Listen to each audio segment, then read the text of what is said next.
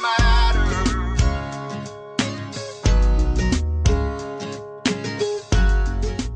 Welcome, everybody. I'm Chris Miller, author of the #1 best-selling book, Ready for Pre-Retirement: 3 Secrets for Safe Money and a Fabulous Future. I'm so honored to be the host of this show called Ready, Set, Retire. Do you lay awake at night wondering if you're going to have enough money to pay the bills, let alone retire? In this show, your vision will be transformed as I show you how to save, have safe money, and a fabulous future. I've counseled thousands of individuals, businesses, and families over the past 20-plus years, and I'm so proud to say I've never lost $1 of my clients' money. I will share with you secrets I've learned over 2 decades that only the few rich know about and have been around for centuries. Today's show is taking charge of your debt and credit. You really need to hear this. Taking charge is all about how to secure the most advantage mortgage terms, conditions, and avoid bankruptcy, obtain optimal credit terms, handle collection, agency calls, all those good things. The A to Z guide on how to manage your finances in today's economic climate. So coming up next, that's what we're going to talk about. So my special guest today is Rob Goldstein, and he's been helping businesses and consumers with credit and debt issues for almost 30 years. He's an innovator in the field of debt negotiation and has counseled hundreds of clients on the East and West Coasts and helped them dramatically improve their financial situation. He's a co-author of 2 books and a highly regarded lecturer and speaker. Rob's free workshops and seminars attract private individuals and businesses alike. And, Rob, I am so happy to have you on the show today. Well, thank you very much. I'm happy to be here. Well, you know, I really think that what you're talking about in your book is so important for people, and really, most people really don't seem to understand that. People get caught up in not knowing where to go and what to do, that they lose focus. And in my book and in my practice, we basically teach them how to explore their options, because there are so many options available, and bankruptcy isn't always the option, and sometimes bankruptcy isn't an option. You know, it's so confusing because, you know, people don't really know how to get out of debt. And so maybe you could take everybody on a little step-by-step on, you know, how important it is and what do they need to do? How do they wrap around all this? Well, there are first 3 things I tell anybody that asks or anybody that becomes a client, and these are 3 things that people need to understand if they want to do it themselves. The first thing is, don't bank where you owe money. Don't keep your money in an institution that you owe money to, because that bank can take the money and offset. So the first rule is, any banks that you owe money to on credit cards or other type of debts besides mortgages, don't bank there. Take your money elsewhere. This creates a hurdle for anybody just to take your money.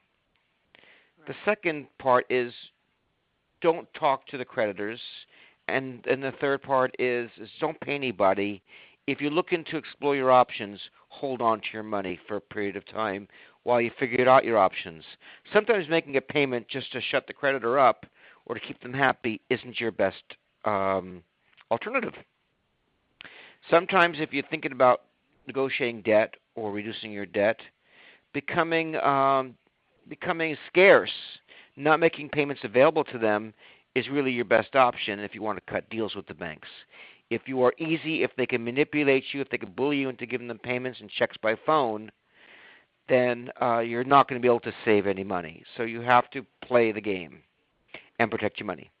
That's fascinating because, I don't really know a lot about being in debt, thank God, but what I've heard always is I would call the company and negotiate. So you're saying back off and be a little hard to get and then negotiate? Correct. And sometimes I can teach people how to do that. In the book, Taking Charge of Your Debt and Credit, teaches you how to do it. But sometimes also being a third party, being an independent third party, does make the job easier. But we teach you the step-by-step of how to do it yourself. But also you need to learn not only to not talk to creditors and keep a distance and not give them checks by phone and just to give in to them because they're harassing you. You need to create control of your situation, and letting them bully you is not creating control. But that also leads to another issue here, is that there are a lot of agencies out there that are scammers.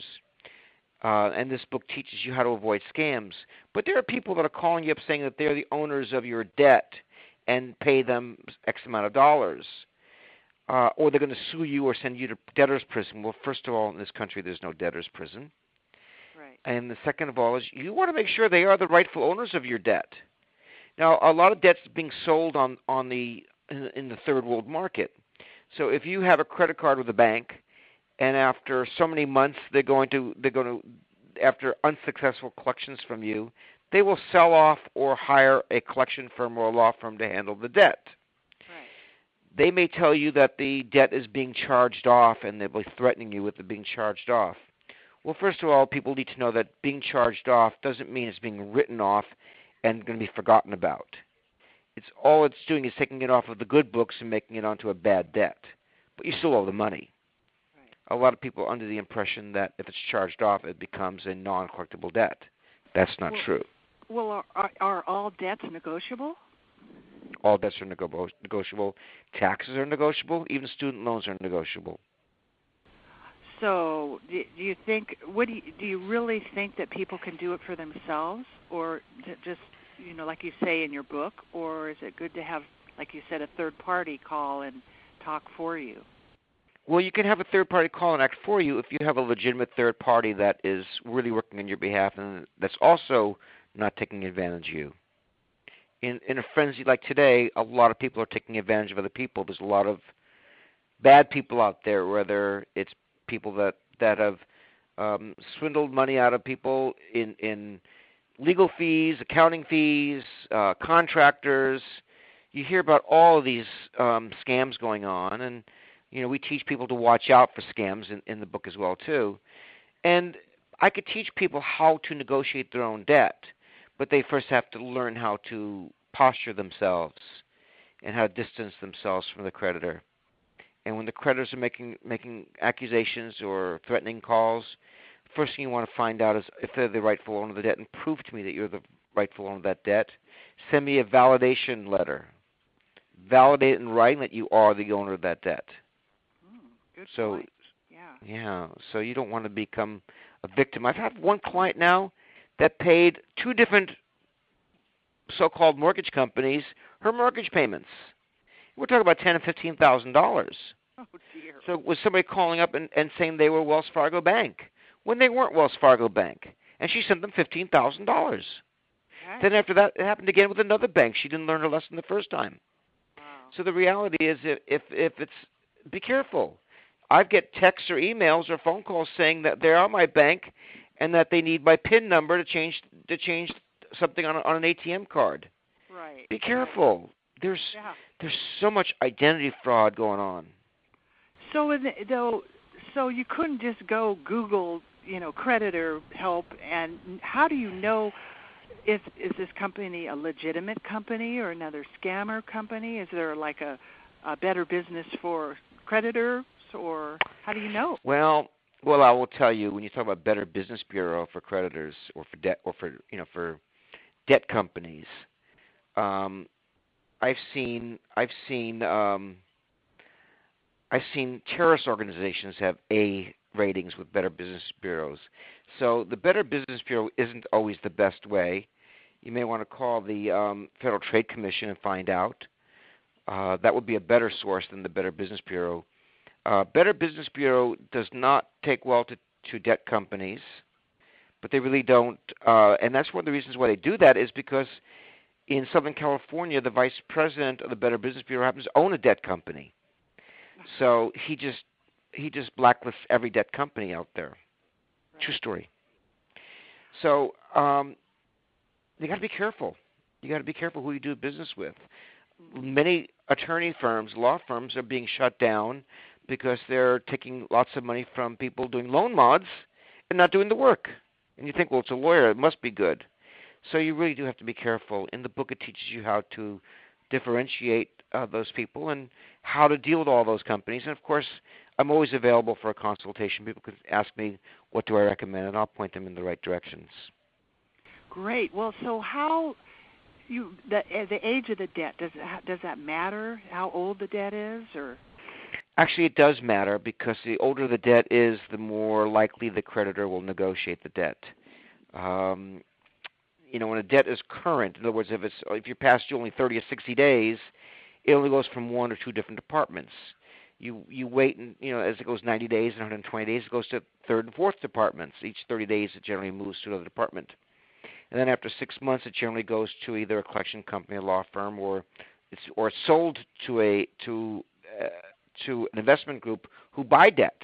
There are companies out there that buy past due debt, and then they try to collect on the debt. And they will pay anywhere from a penny and a half or 2 cents to 25 cents for the debt. So if you know that the debt was purchased by a debt buyer, and if they paid a nickel for the debt, then you know that you could probably pay them somewhere between 10 and 25 or 30 cents on the dollar, and they're making a great profit, and so are you. Right. Certain debt ages to the point where it becomes the statutes of limitations. In some states they're 4 years, some states they're 6 years, where if you haven't made a payment in 4 years or 6 years, that debt is unenforceable. We're talking about unsecured debt, by the way.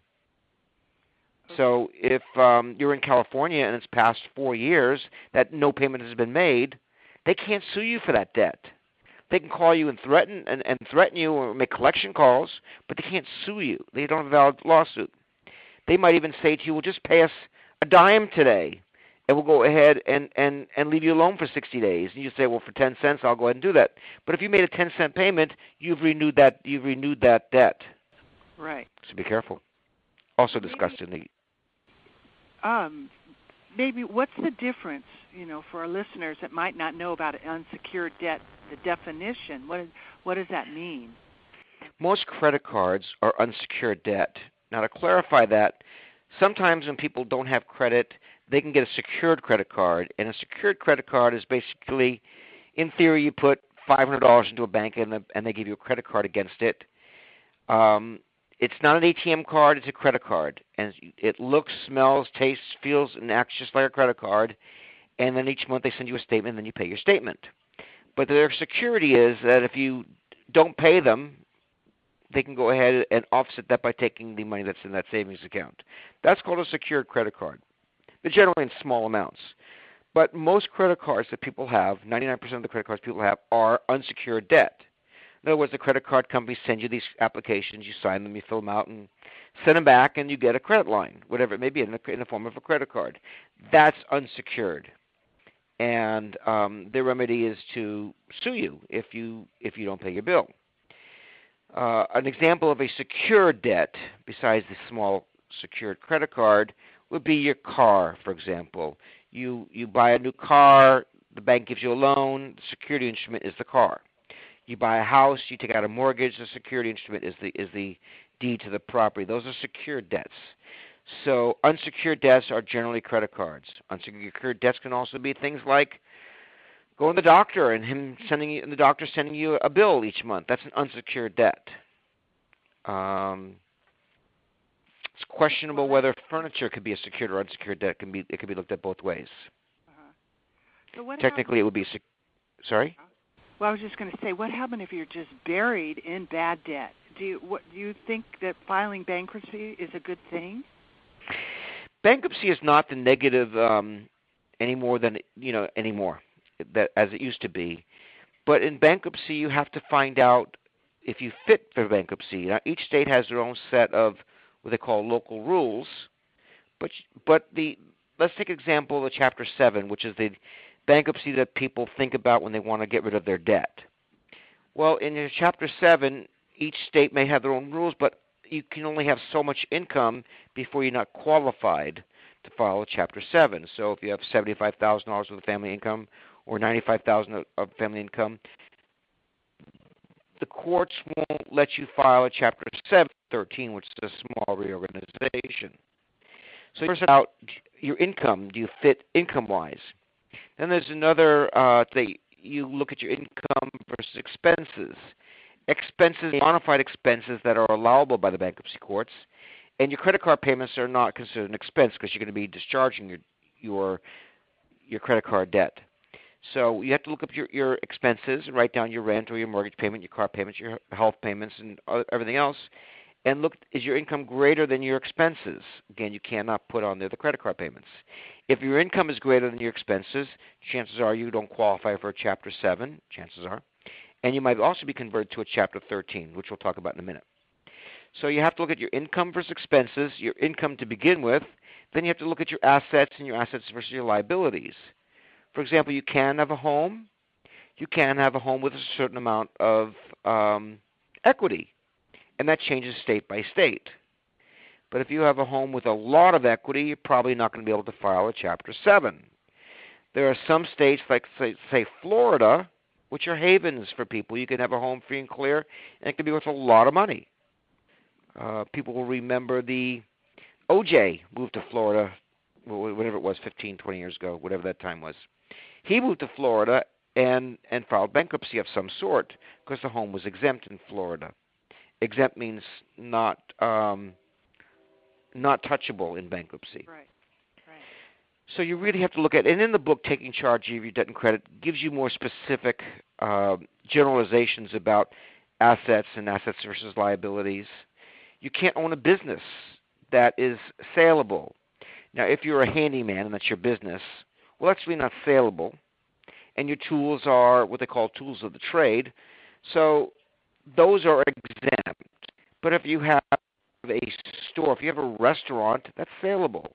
You can't have a restaurant or a business like that and file Chapter 7 and keep your business. It's who's a monitor for the bankruptcy state will seize the asset and sell it on behalf of the creditors, and of course charge the estate handsomely for it.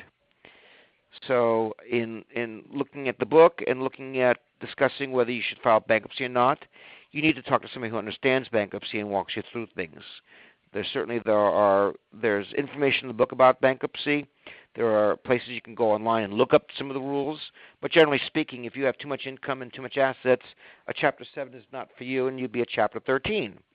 And then you have to look at how much you're going to have to pay back in a Chapter 13, which is that mini reorganization. So bankruptcy isn't always an option, and my forte is keeping people out of bankruptcy. Right. So I really like this quote you have in your book by Jerry Garcia. No, we don't want to play louder. This is an acoustic set. This is where we play soft and you listen loud. I like that. That's under the negotiations. So where are you coming from by you bring a smile. That was an inside quote between me and the attorney that I've worked with that helps me write some of my materials, because I knew Jerry Garcia, and so that was tossed in that way as well too. But it is right. You do want to listen. I like that. Listen loud. You have that. Listen louder. Listen loud. Mm-hmm. That's great. That's really good. So kudos to my friend Dennis who helped me put that quote in there. Well, that's great. So we're talking about negotiations. So there's a real art there to listen loud and how to approach and handle all that. Every creditor will make deals. Uh-huh. They all will cut deals if you play the game right. Even there are tax negotiators, but of course you have to be careful with them too, because as I mentioned earlier, a lot of people are just in it for what they can get from you, not really doing the job. But there are tax negotiators, there's student loan negotiators, there's mortgage negotiators. We can negotiate everything. Right. We know this is another neat thing you have in your book, the recession in your credit. And I really like this thing you were talking about, Billie Holiday, that in 1939 in her classic song, and it's never been more true to today, the ongoing battle between Wall Street and Main Street has taken more victims than ever in recent years. And the odds are it will get even worse before it gets better. And if there was ever a time for you to be concerned about your credit score, this is it. And I really, I'm an optimist, but I'm looking at the facts, and it's not getting better. And don't be fooled because the market is better today. It's really a lie. We are really in trouble, and people are in trouble. I think it's something like 28% of people have about $1,000 saved for retirement totally. So, but they can't save if they're in debt. So this is so important about starting out. And are people able? These credit reports, and maybe you could talk about these. I'll run your TRW and these credit report agencies, and what's going on with all that. Well, first I want to explain that I probably get a lot of referrals from financial planners because their clients are taking money out of their portfolios to pay down their debt. And so if they could reduce that debt to a percentage of what's owed, they would take out less from their retirement to pay that off. Right. So that's number one. And it is so impossible these days. A lot of clients can't even afford settlements because they don't know where to turn to for the money. We have hit at rock bottom in most areas. Now you hear a lot of propaganda. I call it propaganda about how the economy is getting better. Right. And in some areas, maybe some jobs are reopening and so forth, but for the most people, it's tough out there, and everything has gone up. Recession, the inflation has gone up. Utilities are sky high, gas is sky high, food keeps going up. Everything goes up, but your wages. It costs you twice as much to live, and people are making half as much money as they used to make. So it's really tough out there. That's number one. We talk about the credit reporting agencies, and I'll guess 15 years ago, TRW sold out to a company called Experian. That could be 20 years by now. I don't know. We'll say 15 for the sake of discussion. And then they found a way to score people, to rate people on their credit. Now the scoring system basically isn't great, but it is something. I mean, there's flaws in all the scores. There's flaws in how they're rated, and it opens up great opportunities to work on. I use a bad term, fixing your credit, because it's really a bad term. It's really called credit restoration, but for lack of better articulation, we'll call it credit repair in these days. A group called Fair Isaacs and Company created a system for scoring, and that became FICO, F-I-C-O. And a FICO score of 700 and above is considered A credit. 650 and above is B credit, 600 is C credit, and so forth. But this day and age, if you have a 650 FICO score, you're doing good in this day and age for most people. When you see cars that are being, we see the interest rate on cars, you can get 0.9% interest or whatever it may be for qualified buyers. Those are people with 700 FICO scores and above. It's not really for the masses. The credit reports contain basically 4 items.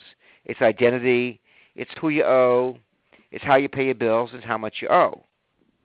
And so if there's anything that's inaccurate on your report, you, according to the Fair Credit Reporting Act, can challenge or dispute any item. So if you have a debt on there that is not yours, you don't have to prove that it's not yours. You have to state that it's not yours. And then the credit reporting agencies and the creditors have 30 days to respond and prove you wrong. Now, there's always a lot of mistakes. I mean, let's face it, how many people are in this country and how the system goes on overload. So there's a lot of errors on those just to begin with that are legitimate errors. If your name was John Smith, it's a common name. You could have something show up on your report that doesn't belong to you, belongs to one of the other 10 million John Smiths in the country. I saw somebody that had a Sears account that was started in 1904. Well, the person maybe was at the time 30 years old. He couldn't have started that in 1904. It was clearly a definite mistake. So there's a lot of mistakes on credit reports. You're allowed to challenge them, and the way we do it is you write letters to the agencies. You send them out by certified mail, and the agencies have 30 days to respond and prove you wrong. We walk you through the steps in the book, Taking Charge of Your Debt and Credit. If they come back, they'll come back with either saying that they've upgraded it or verified it or deleted it. They'll come back with something. If they don't come back with something, or if they don't come back with something that's satisfactory to you, then you have the right to challenge them again, saying you didn't satisfy me, you didn't prove me wrong. I therefore demand that you take it off. I mean, this can go back and forth, and we show you step by step of how to do that yourself. And of course, we can also help people do that well too. So for those of you that are just joining in with us, you're listening to Web Talk Radio, and our show is called Ready, Set, Retire. And our guest today is Rob Goldstein. He's the author of Taking Charge of Your Debt and Credit. And, Rob, this is a good time that you could share with everybody how they can get this great book and get in contact with you. Thank you. The book is called Taking Charge of Your Debt and Credit. I have a website called takingchargeofyourdebtandcredit.com, and I believe it's now up. You can also go on Amazon and download the book. It's for a few dollars on Amazon. You could also find it in some bookstores. It's always being added on to more bookstores. Right now, I'm doing a book signing at a place called Book Review in Huntington Village in New York, and we're increasing our book signings and getting on different books. You could also contact me for a copy of the book, and if you can't find it anywhere, we'll tell you where to get it, and we'll help get it for you. And we'll even, if you're interested, we can even give you a downloaded version of it if you want to contact me. My office number is 631 area code 656-3370. That's my office line, and the book is called Taking Charge of Your Debt and Credit. And you can find it on the website, takingchargeofyourdebtandcredit.com. All right, and for those of you that want to reach out to me, again, my name is Chris Miller, and I explain money in a language anyone can understand. I provide the answers you need to get started immediately, and some of what I show you is how your money can be safe in a down market. You don't have to risk your money to make money. If your nest egg is cracked, what can you do about it? And what the tax man doesn't want you to know. These are actually secrets that have been withheld for centuries. And this is in my book called Ready for Pre-Retirement.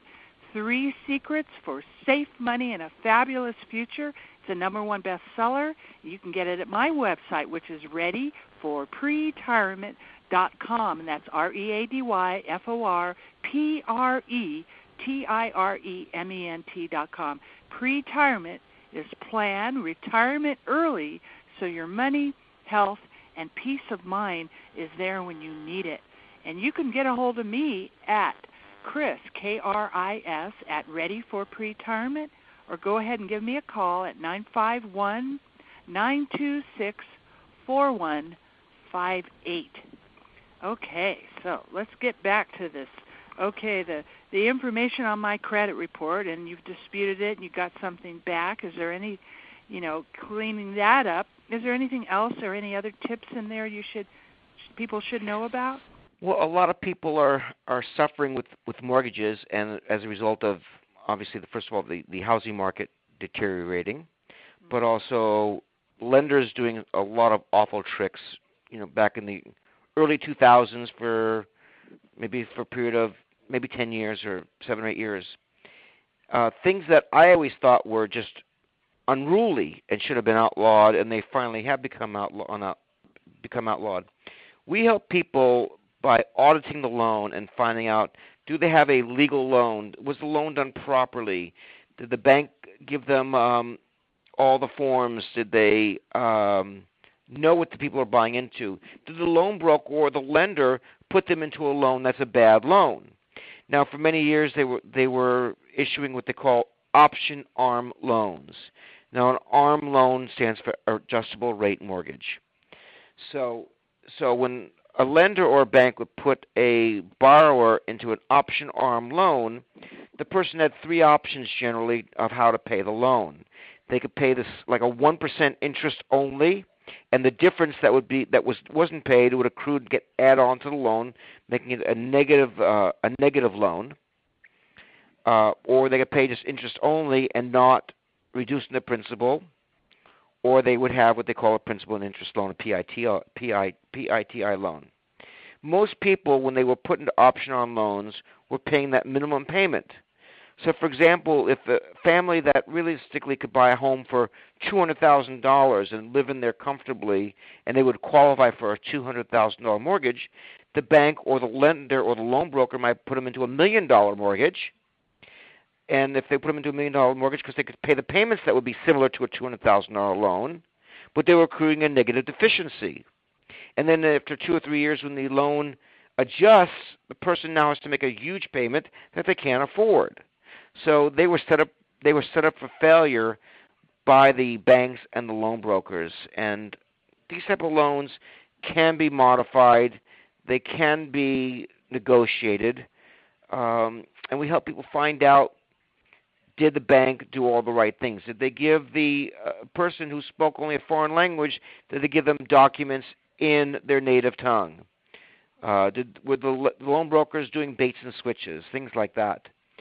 So we help people determine, did they get a legal loan? Were they scammed?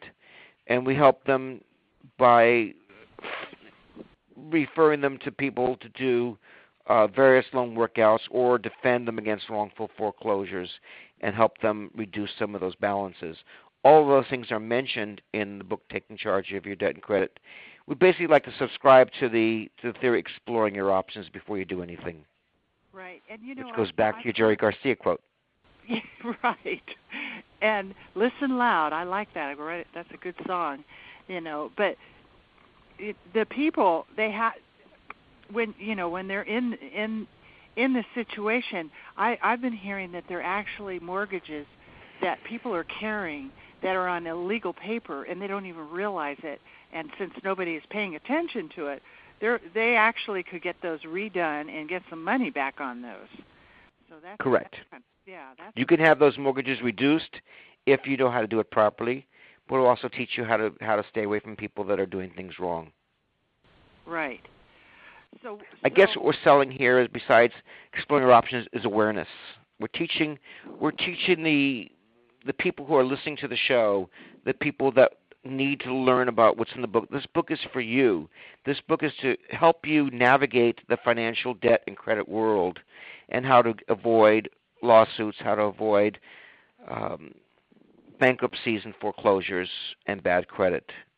So the creation of the mortgage crisis and the creation of toxic assets, that you're talking about that in your book. And do you actually feel that this whole thing is being manipulated, that creation, like what you're talking about, the mortgage crisis? Well, I predicted the mortgage crisis 10 years ago by those option-on loans. Also, because I grew up and spent all these years in California, where the banks were giving borrowers what they call 125% loans. So you'd buy a house for $400,000 and you have a loan on it for $500,000, and now it's worth $275,000. Where they set up a failure. I think the banks made it too easy. They were competing with each other, but I think loan brokers made a lot of mistakes. Right. And so, what do you mean by the creation of toxic assets?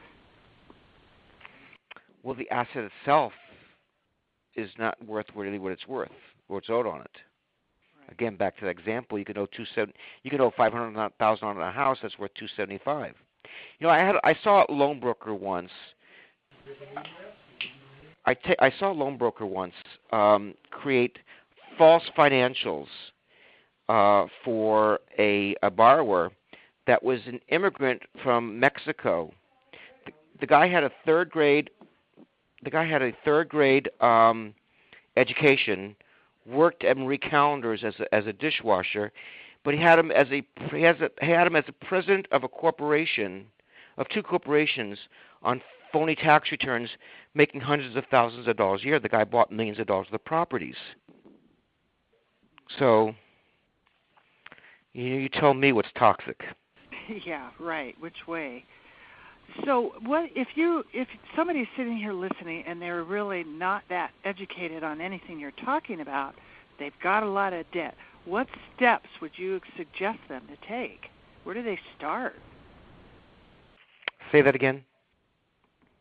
Well, there's a lot of people that are listening to the show that houses are upside down, they're in debt, and it's all just so complicated to them. They don't know how to start. Where do they start? What's their first step? Well, the first thing they do is they just don't pay anybody until they get a grip of what they want to do, and they make a game plan. Just hold on to their money, whatever it is. Don't bank what you owe. Know that no one's going to take away your home tomorrow. Know that you have options, and take assessment of where your assets are, what your income is, what your expenses are, and then make a game plan, whatever it may be, before they do it. So I think doing nothing is the first step, but protecting your money and don't paying anybody. Don't leave money in a bank where you owe money to. Don't talk to collectors. Get a game plan. It talks about how to do that in our book, and if people are really unsure how to make a game plan, I'll be happy to walk them through that. But you're saying don't pay anything, and then how long do they wait to not pay something or negotiate? Well, you could negotiate anything anytime afterwards, but first they need to have a game plan of what they want to do. Should they be filing bankruptcy is something that they can look at and consider if they are a bankruptcy candidate. If they're a bankruptcy candidate and they're going to be filing bankruptcy, paying the creditors something to hold just to keep them quiet while they're for calling is throwing away money because you're going to discharge that debt anyway.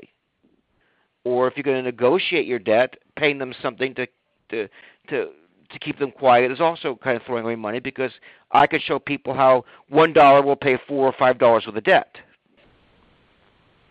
Mm-hmm. So there's so much fraud and scams out there that Ponzi schemes, pyramids, bubbles, legal scams. How do you navigate through all that?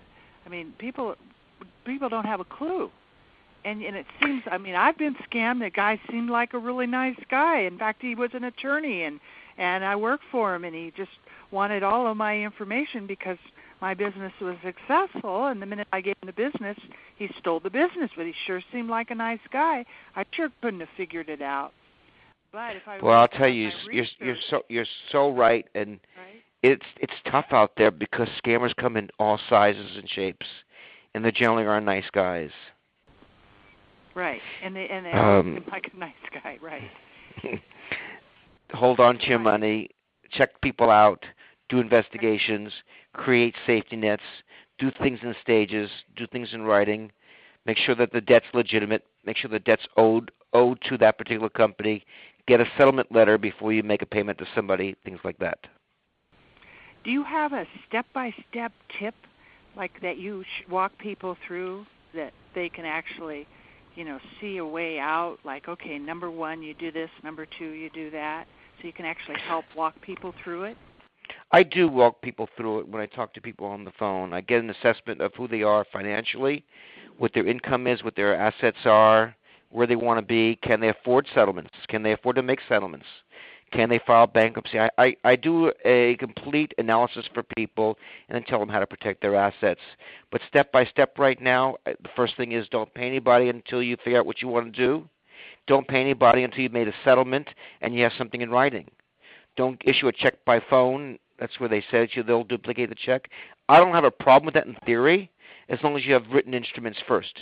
As long as you have no knowledge that they are the actual creditor and you have a settlement letter that's bona fide that states that this payment of this debt will get rid of the payment of the settlement will extinguish the entire debt. So I don't think people should do anything until they have stuff in writing. So it sounds like everybody needs to talk to you because they're not going to be able to figure this out themselves, and they need to get a professional expert that knows how to navigate through this. So you have say a new couple and they want to get a loan on the house, a house. How do you even know what's a good loan? Can you recommend loans over other loans, or how do they get? I'm not a mortgage lender. I'm very careful about loans, and people should be looking around and shopping for loans. I guess they can be in probably these days in the low twos to high twos or low threes would be good interest rates. I would suggest they don't pay a lot of points. There are a lot of choices on loans. Shop around and get to know your market. I'm not an expert in the loan field, so I wouldn't be able to tell them.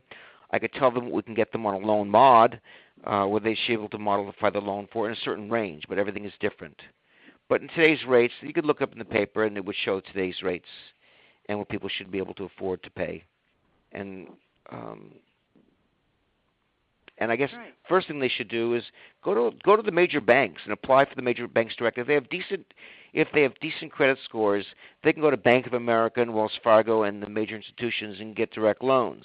Of course, when you do that, you are dealing with a lot of red tape, and you're also dealing with it takes a lot of time. The lenders are way backed up. But find out what you're going to pay. Get the truth in lending in advance. Find out what is today's market and what's going to cost them to do the loan, and shop around. But don't give your Social Security out, your Social Security number to anybody.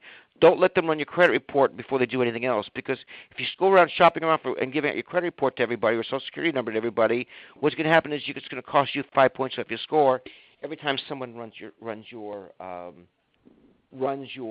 credit. What I suggest is people know what their score is. Sorry? I didn't understand that. It costs you 5 points if you. Yeah, every time someone runs your credit for an inquiry, it's going to cost you 5 points. Really? So if you talk to 10 different lenders, you've just given up 50 points or more.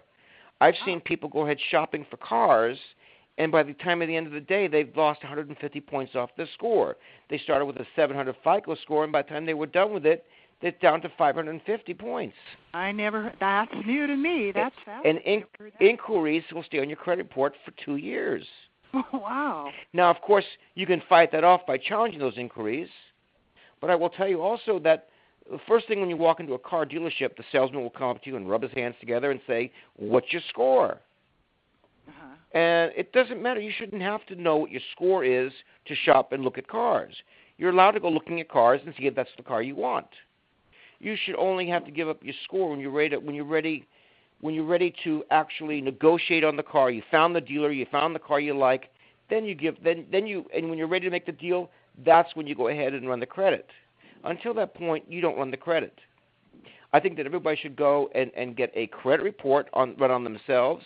There are many online companies that you can run your own credit. You can also go to the agencies directly, Experian, TransUnion, and Equifax, and get your credit report and get your scores. I think everybody should do that. Everybody should have a checkup and see where they stand with their credit reports and their scores. You could also, there's a lot of agencies that will give you your scores and credit, but they also want you to sign up for services. I'll recommend everybody listening, and I'll recommend anybody reading the book, do not sign up for services when you go on to get your credit report. These guys will get you for $1,000 or $2,000. Go ahead and pay the $50 to get your credit report. Don't sign up for any free services, and know who you are with your credit report. If you're satisfied with your credit report, keep it with you, or put it in a safe place, but know what your score is.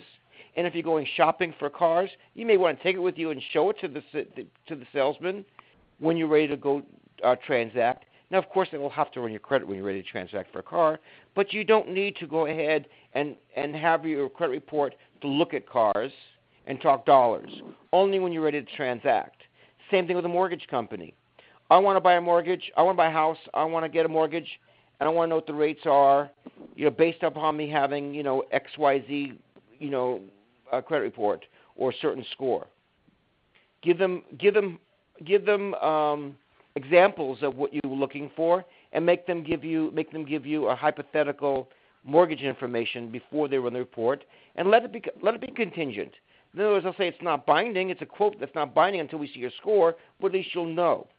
Right. Don't give out your credit information to everybody asking you, because every single time it'll cost you 5 points, and you're going to lose a lot of points, and you'll drive yourself crazy.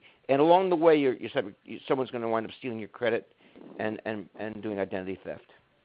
Right. And so what happens when you get identity? We touched a very passionate subject for me today. I could tell. That lit you up. So what about identity theft? What happens if you look on your credit score or the TRW and you see someone's, using your name? Oh no! Now what? Well, you can report it to the agencies and report it to the banks, and they should be able to remove that from your scores or from your reports. And also, in today's usage of debit cards, people are hacking into your computer, or they're getting your debit card information and using it. Most banks will go ahead and notify you if they see with questionable activity. Most banks will notify you when that happens. I suggest this for people. I mean, a debit card is so common and so needed in this day and age, and I live on a debit card as well, too. I suggest to people they keep a debit card with a minimal amount of money in it, and they replenish it all the time. So when they go to a gas station, they keep a debit card with a limited amount of money in there. So if you did get hacked from the gas pumps, they can't get that much money out of your account. Right. Well, we're coming almost to the end of our time. So, Rob, maybe if you have a little cherry on top or something that's really on your mind you want to share with our listeners, this would be a good time. Well, first of all, I want to thank you for having me on your show and the opportunity to talk to the listeners and explain that they do have options. They should explore their options before doing anything because people do things in such haste. You don't have to get bullied by the creditors.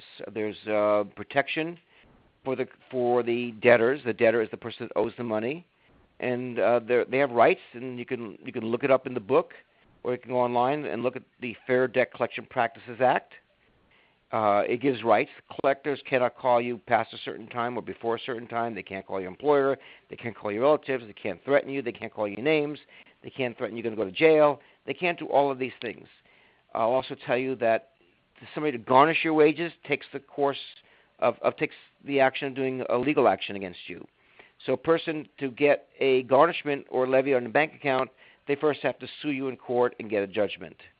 I also will tell people don't let it get to that point. There are things that you could do to guard yourself. Again, those are in the book, Taking Charge of Your Debt and Credit. But I'll also tell you that that they should explore their options before they do anything. All right. So just tell everybody again how they can get your book and get in contact with you. Well, the book is on Amazon. They can download it. It's called Taking Charge of Your Debt and Credit. It's available in a few bookstores. The website's takingchargeofyourdebtandcredit.com. You can reach me at my office line at 631 area code 656-3370. They can also reach me by email at robg@uslegalnetwork.org. Or they can call for where to find the book. And they could also, if they want to run a scenario by me, I'll be very happy to give them some information and point them in the direction of where to go for help based upon whatever is best for their needs. Great. Well, Rob, we really, really appreciate you being on the show. And again, everybody, my name is Chris Miller. I'm the host of the show Ready, Set, Retire. You can reach out to me at Chris, K-R-I-S, at Ready for Pre-Retirement. And you can also get my #1 best-selling book, Ready for Pre-Retirement, at my website with the same name. And again, my phone number is 951-926-4158. Everybody, have a good day. Did I matter?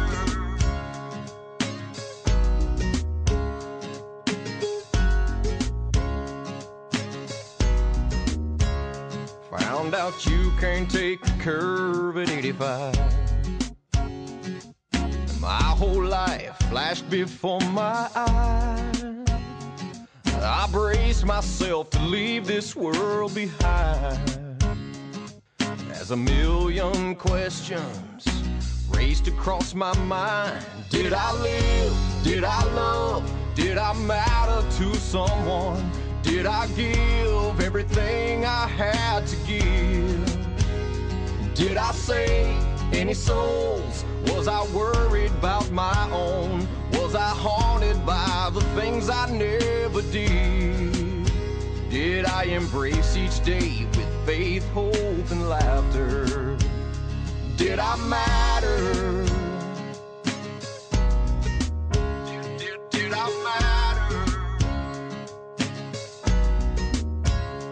From that moment I became a brand new me, with the golden ticket to a better destiny.